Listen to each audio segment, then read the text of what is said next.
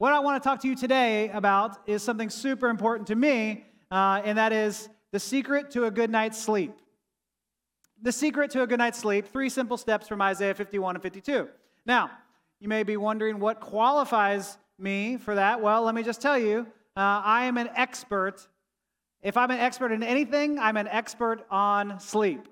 So while some people in my family, it might take an hour or 2 hours to fall asleep, it literally takes me 30 seconds to fall asleep. It's amazing. It's like my secret power. So my wife will just be like, "Hey, you ready to go to sleep?" And I'm already out. Like it's over. And to prove my credentials to you with my giftedness of sleeping, when I was a senior in high school, some of y'all are just leaving that now. But when I was a senior in high school, I woke up early to get ready for the day. 6 a.m., the alarm goes off. I'm up, I'm ready to go. And for some reason, me in the day, I decided to take baths in the morning. I don't know why people take baths, whatever. But I turn on the water, and I undress, and then I thought, now's the right time for a good nap. And so then I went and laid back in bed, and I took a nap. And the next thing that I hear is my mom banging on the door. "Ryan!" That's my real name is Ryan. Everyone calls me Slim, but my parents and my wife call me Ryan. "Ryan, there's water flooding from the ceiling. It's coming into the kitchen." And I'm just like, "Oh no!" And so I let her in, and we like go turn the water off, and we're grabbing towels trying to stop the flood from going all over our whole house. And we're doing all of this, and I just realized, like, a couple minutes into it, I'm doing all of this buck naked. And I'm just like, "Oh, I should use one of these towels for myself." And it was like, okay, the emergency of that just overtook a moment here. But I got there. But I don't know why I tell you this story. It's one of those that I'm embarrassed to share. But here we go. I just wanted to prove my credentials to you in that I am an expert in sleep. I can go to sleep at any time, at any point. And so the TED Talk that you get to hear this morning on how to have a good night's sleep requires these 3 simple steps. Are you ready for them? They'll be life-changing. The first one is don't have nightmares. The second one is dream dreams. And the third is wake up. So yes, the worst TED Talk in the history of all time. No, we're not. I'm actually not trying to help you have a greater night's sleep, though I hope you have that. Take some melatonin. Go to bed at an early time. Don't be on your phone. Those are good things to practice. But the reason we're talking about having a good night's sleep is because in Isaiah 51 and 52, the imagery of sleep is woven all throughout these passages. And so there is an emphasis God wants us to see around this theme of sleep and waking up that I hope we can see here as well. So our first point here is don't have nightmares, which simple, right? Just don't do it. It's like me just telling you, stop it. Just don't do it. And you're like, everyone has nightmares. You have nightmares. I have nightmares. There's not really a thing you can do to stop it, it feels like. Yes? Well, I agree with that, because your dreams and nightmares are kind of an overflow of some of your emotions and anxieties and things like that. So it's not a surprise that you won't really feel like you have much control over this. And yet, there is a word from the Lord here, I think, that we want to listen to not have nightmares. And so our passage begins in Isaiah 51 in verse 9, and it's actually the people of Israel speaking to the Lord at first. And this is Israel, this is the people of the Lord saying to God, "Wake up." Which sounds like a mean thing to say to the creator of the universe. "Awake, awake, arm of the Lord. Clothe yourself with strength. Awake as in days gone by, as in generations of old. Was it not you who cut Rahab to pieces, who pierced that monster through?" That was always a confusing phrase for me. If you're maybe a student of the Bible, you might know a Rahab in Scripture. It's not that one. Whenever it's talking about Rahab, when it refers to water, it's more of like saying like the Leviathan, the sea monster. And so, was it not you, God, who cut this monster in the sea, is where he's going. Was it not you who dried up the sea, the waters of the great deep, who made a road in the depths of the sea so that the redeemed might cross over? What is he talking about there? When did God do a mighty work where he parted the seas, right? This is the Exodus. And so Israel is saying, God, wake up. Wake up to what is happening to us. Because Israel is in oppression right now. They are in exile. Are you going to do anything? We know you can.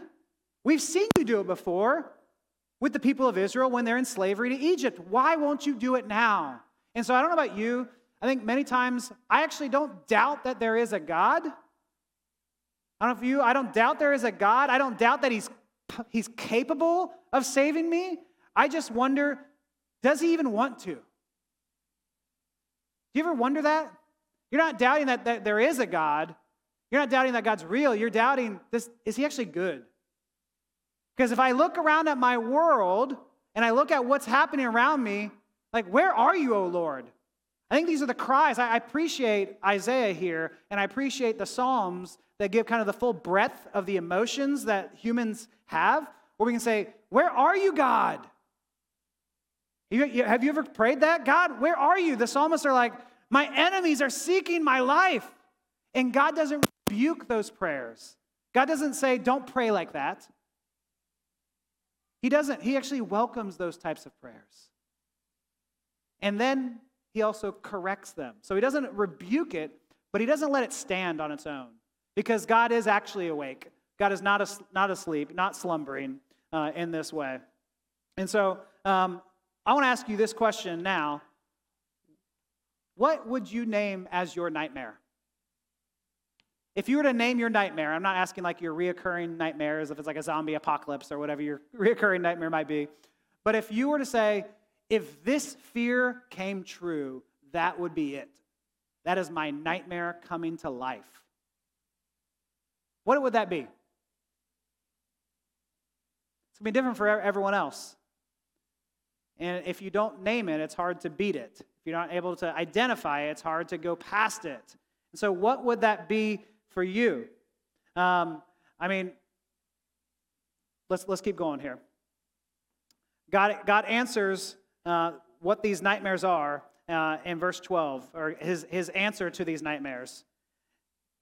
Even I, am he who comforts you. I love that. We can just pause there for a second, leave that up there. God just says, I am he. This is the modern phrase that we say, like, I'm that dude, right? God's like, I'm the one who's going to deliver you. Even I am he who comforts you. Who are you that you fear mere mortals, human beings who are but grass? That you forget the Lord your maker, who stretches out the heavens, who lays the foundations of the earth, that you live in constant terror every day because of the wrath of the oppressor, who is bent on destruction. For where is the wrath of the oppressor? Oh, God wants you to hear that he hears you. God hears your cries and your prayers. And God wants you to hear that I hear you and you are overestimating your oppressor. You struggle with that? That I overestimate what my oppressors or what my nightmares can do to me. And God is wanting you to hear you're giving them too much weight. You're giving them too much power. They don't actually have that type of power. The nightmares may be scary, but they don't actually have substance. And so what is that nightmare for you? Let's go back to that. What is the nightmare? For some of us, that might be fear of failure. And I feel like as we start a new year, many of us are fearing that right now. Like, am I actually going to make it? I don't know if I can make it in this job or in this school or in this place. And there's a great fear of failure that's in front of you. Some of y'all, it's fear of rejection. Someone knows you deeply and they don't like what they see and they reject you. That is one of humanity's greatest fears. And just being shamed into oblivion. What is your fear? What is that nightmare for you?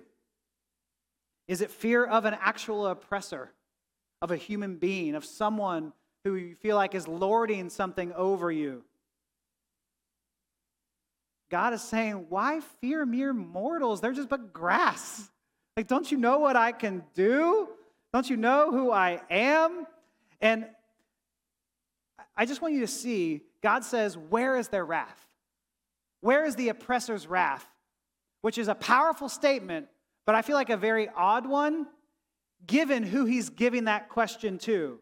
That question is being given to the people of Israel who are under oppression, who have been kidnapped from their land, and they could say, my oppressor is everywhere, right?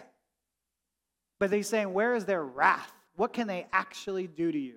So, if that is the question before us, I feel like God must have an answer to it. And so that's when we go from not having nightmares to the second point here of dreaming dreams. All right, now I have a wonderful, beautiful English bulldog at our house. Her name is Tonks. I think we have an image up here of Tonks. She is great. She's a 4-year-old dog. She is the loudest thing in the world. Her breathing is just... So like kids come over and they're like, is it angry? I'm like, no, it's just that's breathing like all of us try to do. And so she's wonderful. When she's asleep, you can tell what she's thinking. You can tell whether she's dreaming or whether she's having nightmares. If she's having nightmares, it's the saddest thing in the world, right? You can just hear a dog whimpering and it just breaks your heart. You just hear like, you're like, oh no, it's okay, baby, you're okay. Try to wake her up. It's all right. And so it's a sad thing. But what's the flip side of it is really fun is when you can see that she's dreaming and when you can see that she's just having a blast and she is just laying there on her side and her paws are just like involuntarily moving and so you're just like, I know you're running and you're running after a squirrel or a cat and you're just living your best life and it's just so beautiful. And so we want to talk about dreaming dreams. And we want you to all have these wonderful, happy dreams like this. But I don't want to talk about dreams in that sense. I want to talk about the dream in the sense of dreaming or imagining a world that we cannot yet see. This is Martin Luther King Jr. I have a dream speech moment, right? In that moment of dreaming of a world that we wonder even today is still possible, right? Like, I have a dream of something better. Now, what if MLK said instead, not I have a dream, but what if he said, I have an idea? That wouldn't go over as well, right? It wouldn't have inspired the movement that happened right then. If he would have said, I have a rational thought, right? He would be like, okay, right? No, he said, I have a dream. He was inspiring something that was more hopeful and something that was yet to be that no one could see yet. It's this dream of this new year that no one can visualize, that we all long for. This is what the dream is. And I want us to talk about dreaming these dreams. And so right after God says, where is the wrath of your oppressor? The next verse is verse 14. And it says this, the cowering prisoners will soon be set free. Oh. Now, for us, we can look back and go, yes, God delivered his people. The edict of Cyrus, they were set free. But for the people in prison and in bondage, hearing that they would be set free, you have to wonder, some might have been more hopeful early on, but you have to wonder if 2/3 are going, yeah, right. Yeah, sure, God is going to free us. Do you see what he's done to our family? Do you see what he's done? He is asleep. God doesn't care about us anymore. And so God in that moment says, I'm going to set you free. Can you dream with me what that would be like? I'm going to liberate you.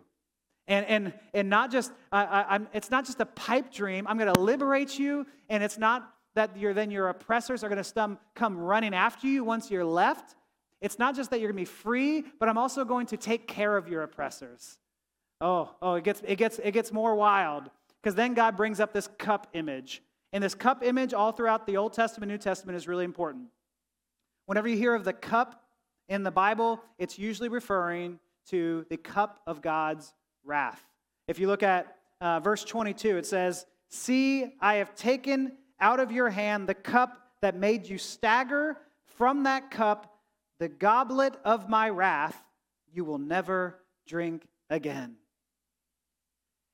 God is saying you will never drink the cup of wrath again. You will never drink this. And then he says, but I'm going to give it to your oppressors. And so what God is saying is, not only are you going to be set free from your oppressors, but now those nightmares, your nightmares are going to have nightmares. The things that you're so afraid of are going to be afraid of you, afraid of what God's going to do here. And so God is trying to make very, very clear that he is giving you protection and provision. And so I just want to ask you, do you allow yourself to dream? Do you allow yourself to dream of this unforeseen world, of these unforeseen things? And I think the reason we don't is because we're letting the nightmares block like an eclipse over God. And we actually can't see what is possible because the nightmares are just blocking it all out. I think it's because we lack hope, we lack dreams, we lack vision because we are enslaved to fear. Like I can't even imagine, I can't even think what could be because I have to think about all the million reasons of why something might not work out. You ever had like this great idea and then someone's like, yeah, but that won't work out because of X, Y, and Z. I think before we go to the how to implement these things, we should go with wow and go, right? I think so many of us want to go to the how and just kind of, kill this vision of this dream. But let's begin with wow, like, oh, that would be amazing if God would do that. If God could do that, let's dream of that. And so instead of giving up with the millions of reasons why, let's throw those aside because those are the reasons we aren't trying. The reason we are actually hoping. The reason we are actually dreaming this beautiful future. And it's going to take dreamers to imagine a future where love trumps hate. Like you have to be a dreamer to imagine that love is better than hate. When you see something ugly happen, you just want to hate it. How do you love the unlovable? You have to be a dreamer. You have to be a dreamer to actually prefer reconciliation over bitterness. Oh, bitterness just comes naturally. We have to actually dream that reconciliation could produce something far better than we ever even imagined.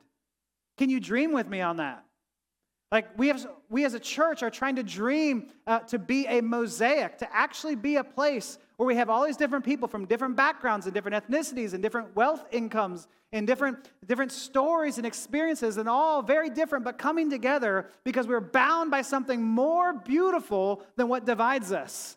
That's our dream. Because in a world where that's just so polarizing that says, no, you should break up into small little alcoves, you should isolate, we're trying to say, no, we want to come together. We think there's something more beautiful that binds us together than what separates us. That is our dream. And so I want to encourage you, Mosaic, dream your dreams. What could God be doing if we take the nightmare out of the picture? The last point here is wake up, which for an ingredient to a good night's sleep, it's really important because if you don't wake up, well, that's just the long good night, right? You're dead. So to actually be called a good night's sleep, you should be able to wake up. Now, my kids, I won't name names, but one of my kids, when I ask him to wake up for school in the morning, it is the weirdest thing in the world. I'll be like, hey, it's time to wake up. And he'll throw the covers off, and it's almost as if he stands up, ready to go, fully dressed, ready to go to school. And I'm like, how? How long have you been awake? And he's just like, all right, I'm going to go to the bathroom, brush my teeth, do my hair. And I'm like, okay. How many of y'all are like that? Anyone who's just like, when the alarm clock goes off, you're ready to go? Some of you are like that. Yeah, I'm like that. I don't pre-dress, but but I'm ready to go when the alarm clock goes off. Others in my household, I'll say, hey, it's time to wake up. Hey, come on, buddy. All right, come on. Let's go! And I'm just like, there's nothing you can do. It's going to take one particular child 30 minutes to wake up every single day. And so I've allocated 30 minutes every morning. I have to wake up earlier to get him up. That's just the way he is, right? How many of y'all are like that? It's going to take a little while. Yeah? A lot more hands on that. Some of y'all have your alarm set, and you're like, snooze, snooze, snooze. By the way, roommates love that. Try to help you out. Well, what we were talking about here is God is saying that second group of people, that is more like the people of Israel. The people of Israel are asleep. And this passage began with Israel telling God to wake up, and now God has turned it on them and is saying, wake up. Wake up from your spiritual slumber. Wake up to what I am doing in your life. Can't you see? And I want to say there are some people here in this room who've never been awakened spiritually, who've just always been asleep, always been in the matrix, right? Always never awakened to the good, the right, the beautiful, the true of who God actually is. And God is saying, wake up to reality, wake up to what's real. I want you to see how beautiful things are. And some of us have woken up, and then we willfully went back to sleep, and it's the saddest thing in the world. We're like the kid who wakes up and goes back to sleep, and the parent has to keep waking him up. But spiritually, some of us have woken up, but we've decided to go back to sleep. And God is saying, wake up, don't go back to sleep. Awaken. This is 52:1. God says, awake, awake Zion, clothe yourself with strength, put on your garments of splendor, Jerusalem, the holy city. Shake off your dust, rise up, sit enthroned, Jerusalem. Free yourself from the chains on your neck, daughter Zion, now a captive. I mean, do you feel the hope that is in that passage? God is saying, all is not lost. There is hope. You may have given up, but don't give up. All is not lost. I just want to ask you, do you ever take times to acknowledge God's victories in this world? God's victories in your life?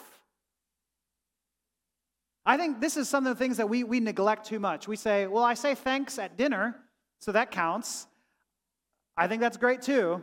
But do you sit down and say, thank you, Lord, for delivering this, for answering this prayer? It's not that God needs that thanks. He doesn't need this affirmation. It's that we need to hear it. Let me go with this mic instead. Okay. Are we on?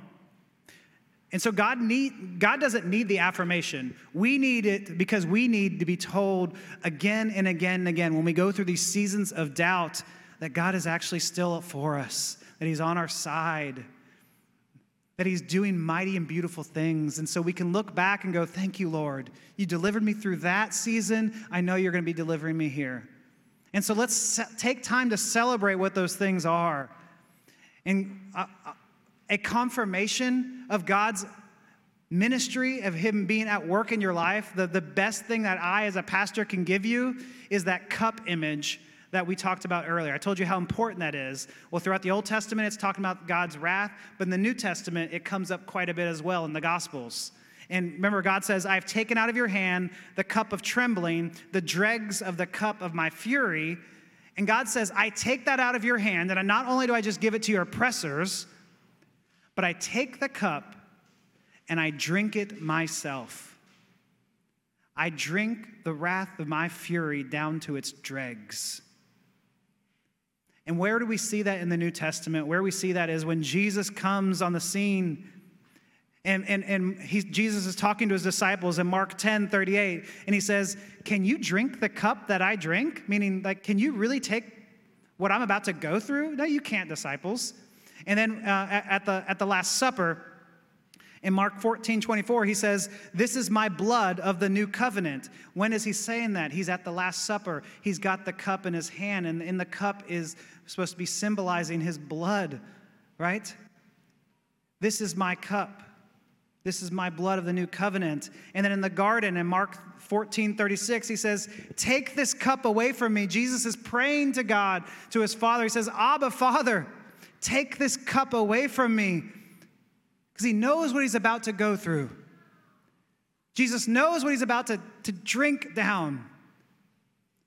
And the wild thing is, Jesus still goes through it for you and for me. That Jesus loves you so, so much that he will take the wrath of God's fury all unto himself and drink it down to its dregs. So that now Jesus becomes the wrath quencher, the wrath vanisher, the wrath eraser. And so there is no wrath for you because of what Jesus has done for us. What Jesus has done for you is erased all of that. Do you believe it? That you believe that God actually loves you? That in Christ there is love, there is hope, there is freedom, there is forgiveness. Can we just not more than just affirm it with our head, can we believe it in our hearts that that's how God sees us? I want you to see that God, and dream that God's love for you is bigger and stronger than any of the nightmares that are trying to break into your world. And Jesus secures and stamps that proof with his death and resurrection. This is what we commonly refer to as the gospel. The gospel is what we know as the good news. It literally means good news, and there's many forms of good news in this world. And so let me ask you, I did this a couple weeks ago at our other service. What is some good news that's hit you this past week? This is a chance for you to raise your hand and to share with the church what's something good that has happened to you. Anyone? We want to celebrate good news. Come on. Yes.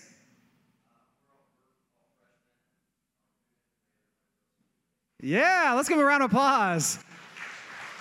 That is a scary time of the year, and the move in for your very first thing. Freshmen coming in, welcome. Thank you for sharing. Glad you're here. Anyone else? Yes.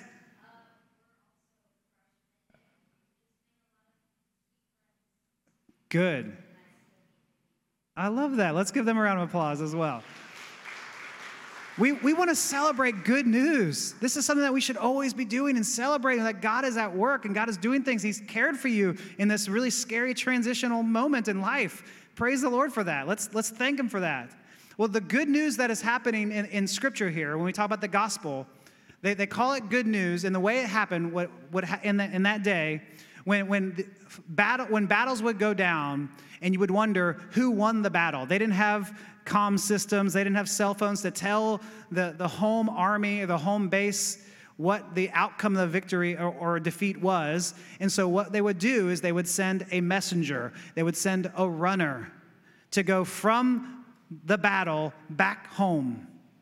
And that runner would come and they would say, "We lost. Everyone's gone." Or they would come and they would say, "Victory!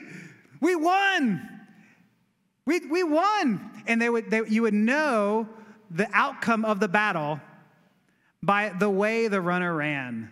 Like if you see someone running and they're kind of cold and just metallic, you can tell this is not good news. But if you see someone running towards you and they're like, "Ah!" You're like sprinting, "It's over! We won!" That's the excitement and the jubilee and the joy that is happening when Jesus defeated sin, death, and the devil.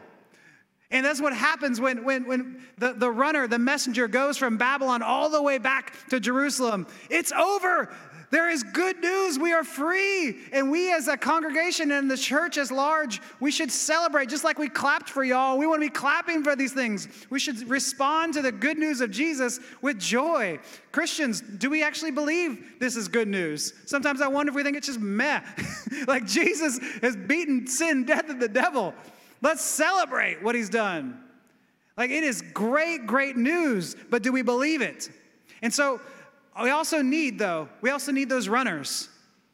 Because just like at Juneteenth, when slavery was ended, it took 2 years for the news that slavery had ended to come to Texas. 2 years more of slavery. And so we need runners to share the good news, to tell others of the content. And the content in this passage here of what they said is the good news is your God reigns. Do you believe it? Do you believe that your God reigns over those nightmares? Do you actually believe that he is king over those nightmares? Or do you elevate those nightmares above our king? I think that's what we really have to ask the question. Do we actually have a congruent faith?